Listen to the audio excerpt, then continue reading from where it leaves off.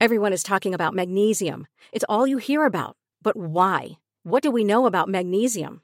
Well, magnesium is the number one mineral that 75% of Americans are deficient in. If you are a woman over 35, magnesium will help you rediscover balance, energy, and vitality. Magnesium supports more than 300 enzymatic reactions in your body, including those involved in hormonal balance. From functional medicine doctors to mental well-being and female hormone experts, we all know that magnesium is the one mineral to improve all aspects of well-being and health. But which one? Magnesium Breakthrough from Bioptimizers, the trusted choice recommended by leading experts with 7 best-absorbed forms of magnesium to ensure your body receives the support it needs for overall well-being. Go to bioptimizers.com/balance today and use code BALANCE10 for 10% off. Support your journey to wellness at bioptimizers.com/balance. Magnesium Breakthrough from Bioptimizers, your foundation to optimal health and vitality. The Moth is a great podcast to hear true stories told by people from all walks of life in front of live audiences. And The Moth is bringing you a very special episode about a galaxy far, far away. In honor of May the 4th, or Star Wars Day, they're going to feature hilarious and heartwarming stories about the way that Star Wars has changed people's worlds. Listen now by searching The Moth on Spotify, Apple, iHeart, or wherever you get your podcasts. You're listening to Imaginary Worlds, a show about how we create them and why we suspend our disbelief. I'm Eric Malinsky. Hello, and welcome to the Creature Double Feature. So when I was a kid, I used to watch something called the Creature Double Feature. It was on Channel 56, back when there were UHF channels. It was every weekend afternoon. And there were black and white monster movies from the 50s. And the funny thing is, I didn't even like them that much. But in those days, you just kind of watched whatever was on. It was, that or Candlepin Bowling. Now, usually in this show, I delve into genres that mean a lot to me, but I'm just as fascinated by stuff that other people obsess over. It's like another layer of mystery to me. Like, what is this cult following about? And in this case, I'm not talking about giant insects or 50-foot woman or King Kong. I'm talking about the big guy.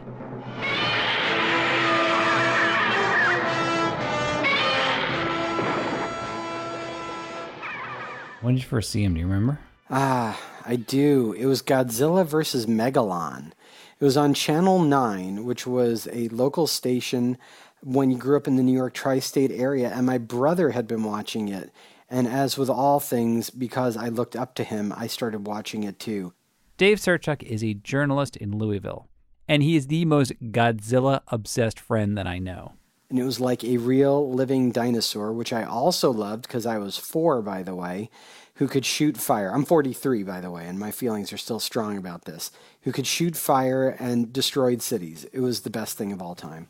And he thinks Godzilla is one of those characters that just gets under your skin because you first encounter him as a kid.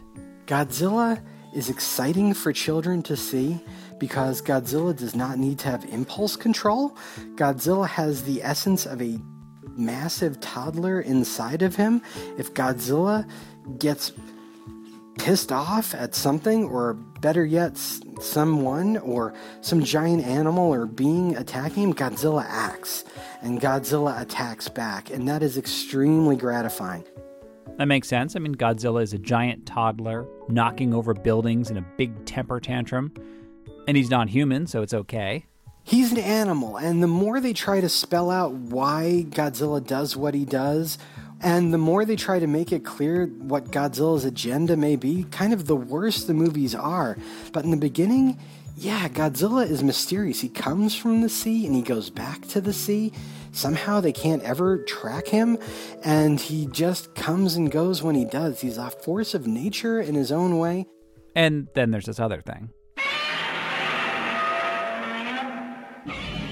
And that sound, the second I hear it, I'm 5 years old again.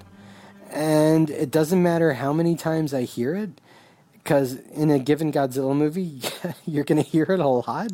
I love it every single time. It sounds like the thing that you really love about Godzilla is the simplicity of Yes. it. You don't have to watch Godzilla and then go watch the 3 spin-off movies of the other main characters. That when you get to the second Godzilla movie, if you haven't watched the other 3, you don't know what the hell's going on. It's just like there's a purity and simplicity to him. And yeah, it's a simple thing. There's a problem, and Godzilla is the problem or he solves the problem. He is ultimately our problem. He's our collective guilt for dropping a nuclear bomb or trashing the environment. Because, like, in the end, the bad guy is really us. And Godzilla's fighting something we kind of did. But I think the ultimate appeal of Godzilla, and the thing that really fascinated me the most when I was a kid watching those movies, is the suit itself. The character and the costume really walk a fine line that separates humans from animals. And the funny thing is, an actor can stand upright in a Godzilla suit because the design reflects the scientific thinking of the 1950s as to how a Tyrannosaurus Rex would move. A guy moving in a rubber Godzilla suit in slow motion, as cheesy and as corny as it sounds, is far more chilling to me as a viewer than clearly something with computer animation that no matter how good it gets, it's not quite there yet. To be honest, the only thing I liked about the 2014 Godzilla movie was that the digital Godzilla walked on 2 feet like there was a person inside of him. He wasn't a Jurassic Park type dinosaur like he was in the 1997 Godzilla film. But if you want to see a really interesting Godzilla video, there's one on YouTube of the actor who played Godzilla in the original films trying on the suit one last time, years after he retired. And it's so interesting to watch him kind of rediscover that inner monster through pure movement. If you were back in 1954, those guys in Japan, they wanted to do claymation, but they couldn't. It just wasn't practical for them. So the next best thing to do was, let's put a guy in a suit. Jim Fazar is part of a subculture of fans that make Godzilla suits from scratch. His introduction to Godzilla was almost identical to Dave Serchuk. Jim was watching UHF stations as a kid with his older brother Ron. I mean, Jimmy might not remember quite as much as I do.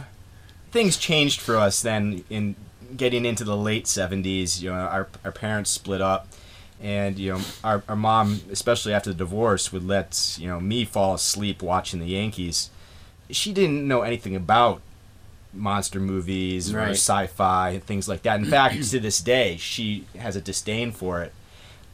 Whenever we talk about it, she acts like like we have 3 heads each, and so she would never put that on. We would have to find that stuff on our own.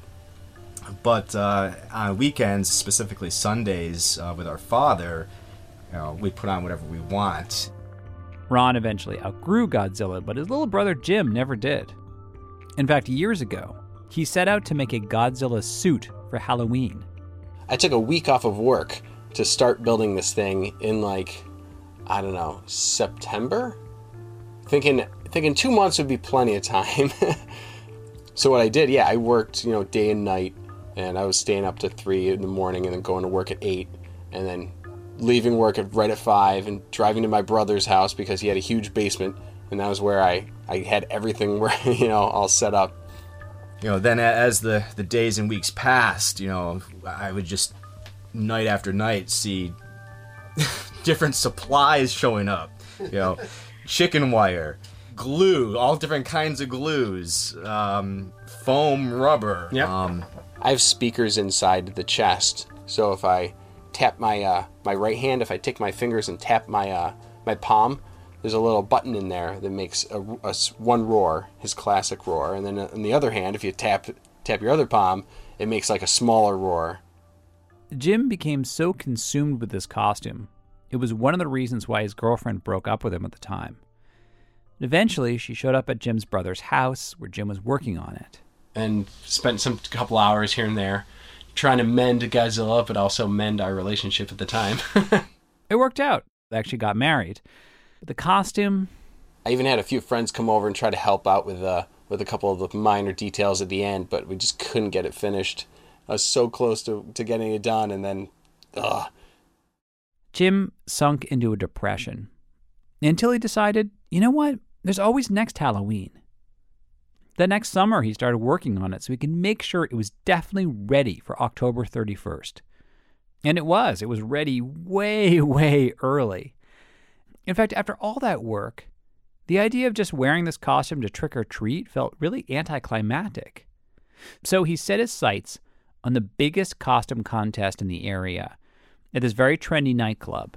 And there was $1,000, cash prize at the biggest event of Rochester. So I, talking to Ronnie, I'm like, I need a handler. I need someone to walk next to me and, help me get in and out of this suit, etc. The reaction was extremely positive before we even got to the front door. I mean, it was clear, just approaching the place, that we were going to make a big splash. When we got there and got inside, there were some girls with clipboards, and I don't know what you guys talked about. I can't remember if we actually gave them your real name, but we're like, yeah, Godzilla's on the list. Godzilla's right there. Godzilla's in the contest. Godzilla's in his house. Sign us up. We're get our name on, and we'll be ready to go when the contest starts. But the place was huge, and they didn't notice when the costume contest had started. Also, Jimmy was overheating in the costume. Oh yeah, and probably had a garbage plate the night before or the day of, something that wasn't a great idea, and had to go to the bathroom. A garbage plate is a local Rochester specialty. Hot dogs, beans, baked beans, and home fries. Yeah, yes. And with hot sauce, it's like meaty hot sauce spread all over it with onions and mustard all just thrown on top, and it looks like just a plate of garbage. You need to be young and healthy to digest that thing. And even then... Ronnie's like, I'm going to watch the suit. Don't worry about it. And I finally come back after horrific stuff that happened in the bathroom that I don't want to talk about to anybody. I come back and Ronnie's in the suit. I was worried at the time because I wasn't sure what was going on with the contest. And I knew there was stuff going on. You could hear the noise and stuff. And when he finally came back from the bathroom, I was ready to go. And then that's when I hear, all right, we're going to bring up the finalists. And that's when I was like, WTF? Oh my God. Yeah. And I told Ron, and I said, don't worry, I'm running up to the judges. And I ran to the judges. I literally pretty much jumped up on stage. Mm-hmm. And I was like, what the hell are you guys doing? There's Godzilla here. How did you not see him? And in their faces, honestly, to me, I thought they seemed unique and serious and authentic when they're like, what are you talking about? We didn't see any Godzilla. And there was nothing they could do because they already had the finalists up there getting applause and everything. It's not like they could do a rejudging. It was, there's 1,000 drunk people and they were lame. Those are the lamest finalists I've ever seen. Judges. We got screwed. Yeah. Now, up until this point, for the last 14, 15 months, Ron has watched with sort of detached amusement as his brother became obsessed with Godzilla in the suit. But in this moment, suddenly, Ron felt an incredible rage. So, Ron is still wearing his brother's Godzilla suit, and he bursts through the crowd, rampaging towards the stage. I mean, I was kind of ticked off, and he hulked out. He literally turned green on the inside. I was like, we're not going away without being seen. As best I could tell, I kind of plodded and plowed my way towards the stage. But he knocked everything over because that's what Godzilla does. I feel good about the fact that we knocked some people out of the way. To me, from the outside, watching my brother do this, I had this pride and this. It was just overwhelming. I felt bad for a couple of the people that he hit. They never got to compete in the contest, so they left. Ron could not calm down.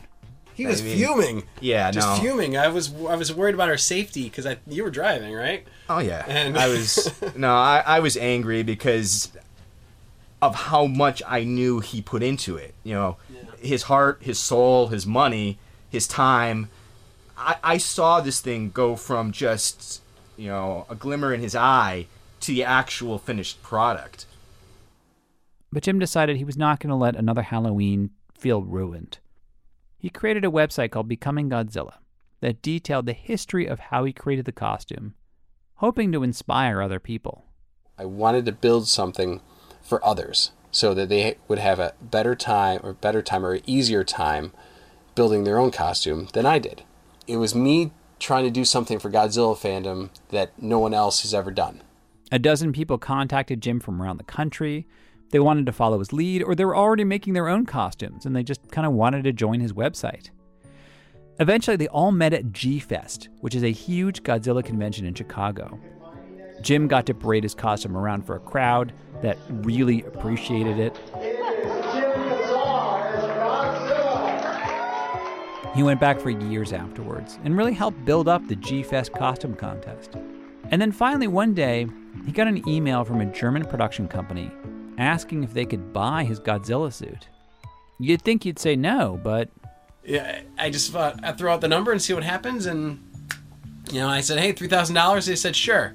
I said, you're paying for shipping? Okay. I said, all right, this is good. All right, so you send me a check, and I'd be happy to send it to you. I spent a lot of time, and it was a little sad. It was definitely a little sad because I spent so much time, and it was almost like a family member in a way I was saying goodbye to. But, I have real family members now that take precedence, and I could use the money, and I'd kind of taken it to its fullest extent. Did you have any second thoughts about it? Oh, yeah. I definitely considered it for a few hours. I had to make a decision quick. I was like choking up a couple times because I was just so many hours and so much time and so much, like, not blood, but, well, actually a little bit of blood. My wife was completely surprised that I actually went through with it. She didn't think I would, and she said she didn't think she could have done it if it was her.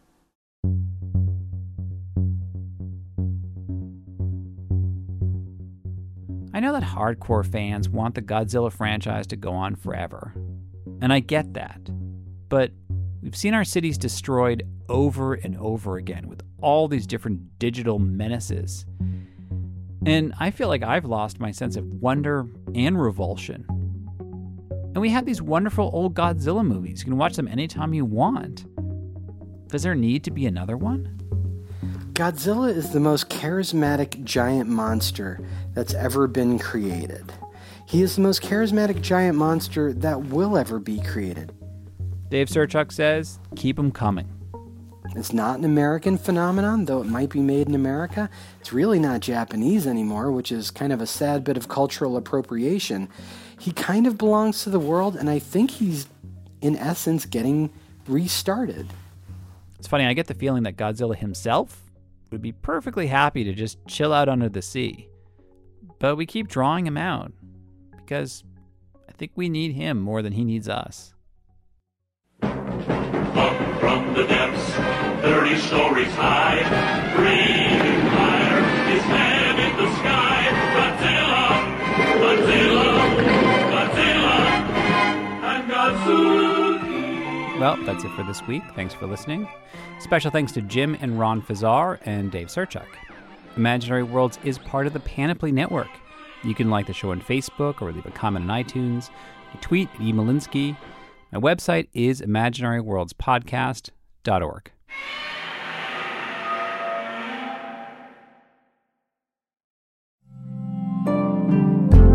Panoply. Welcome to a journey into the heart of the Texas Renaissance Festival, the nation's largest and rowdiest celebration of medieval fantasy. But what lurks beneath the facade of tights and turkey legs? Well, we dove deep into the empire to uncover a history marred by mystery and misconduct, murders, assaults, and other crimes that tarnish its legacy. This isn't just a fairy tale, it's a cautionary tale of power, fantasy, and the consequences that follow when they all collide. Search for Crime Waves Renaissance Texas on Apple Podcasts, Spotify, or wherever you're listening now. On a summer night, Douglas Wag Jr. lay motionless across a strip of railroad tracks before being struck by an oncoming train. I'm investigative journalist Delia D'Ambra, and my investigation into exactly how Doug died took me into the depths of a bizarre mystery. It was really hard to understand what was fact and what wasn't. A mystery that has led me from one suspicious death to another. Listen to Counterclock now, wherever you listen to podcasts.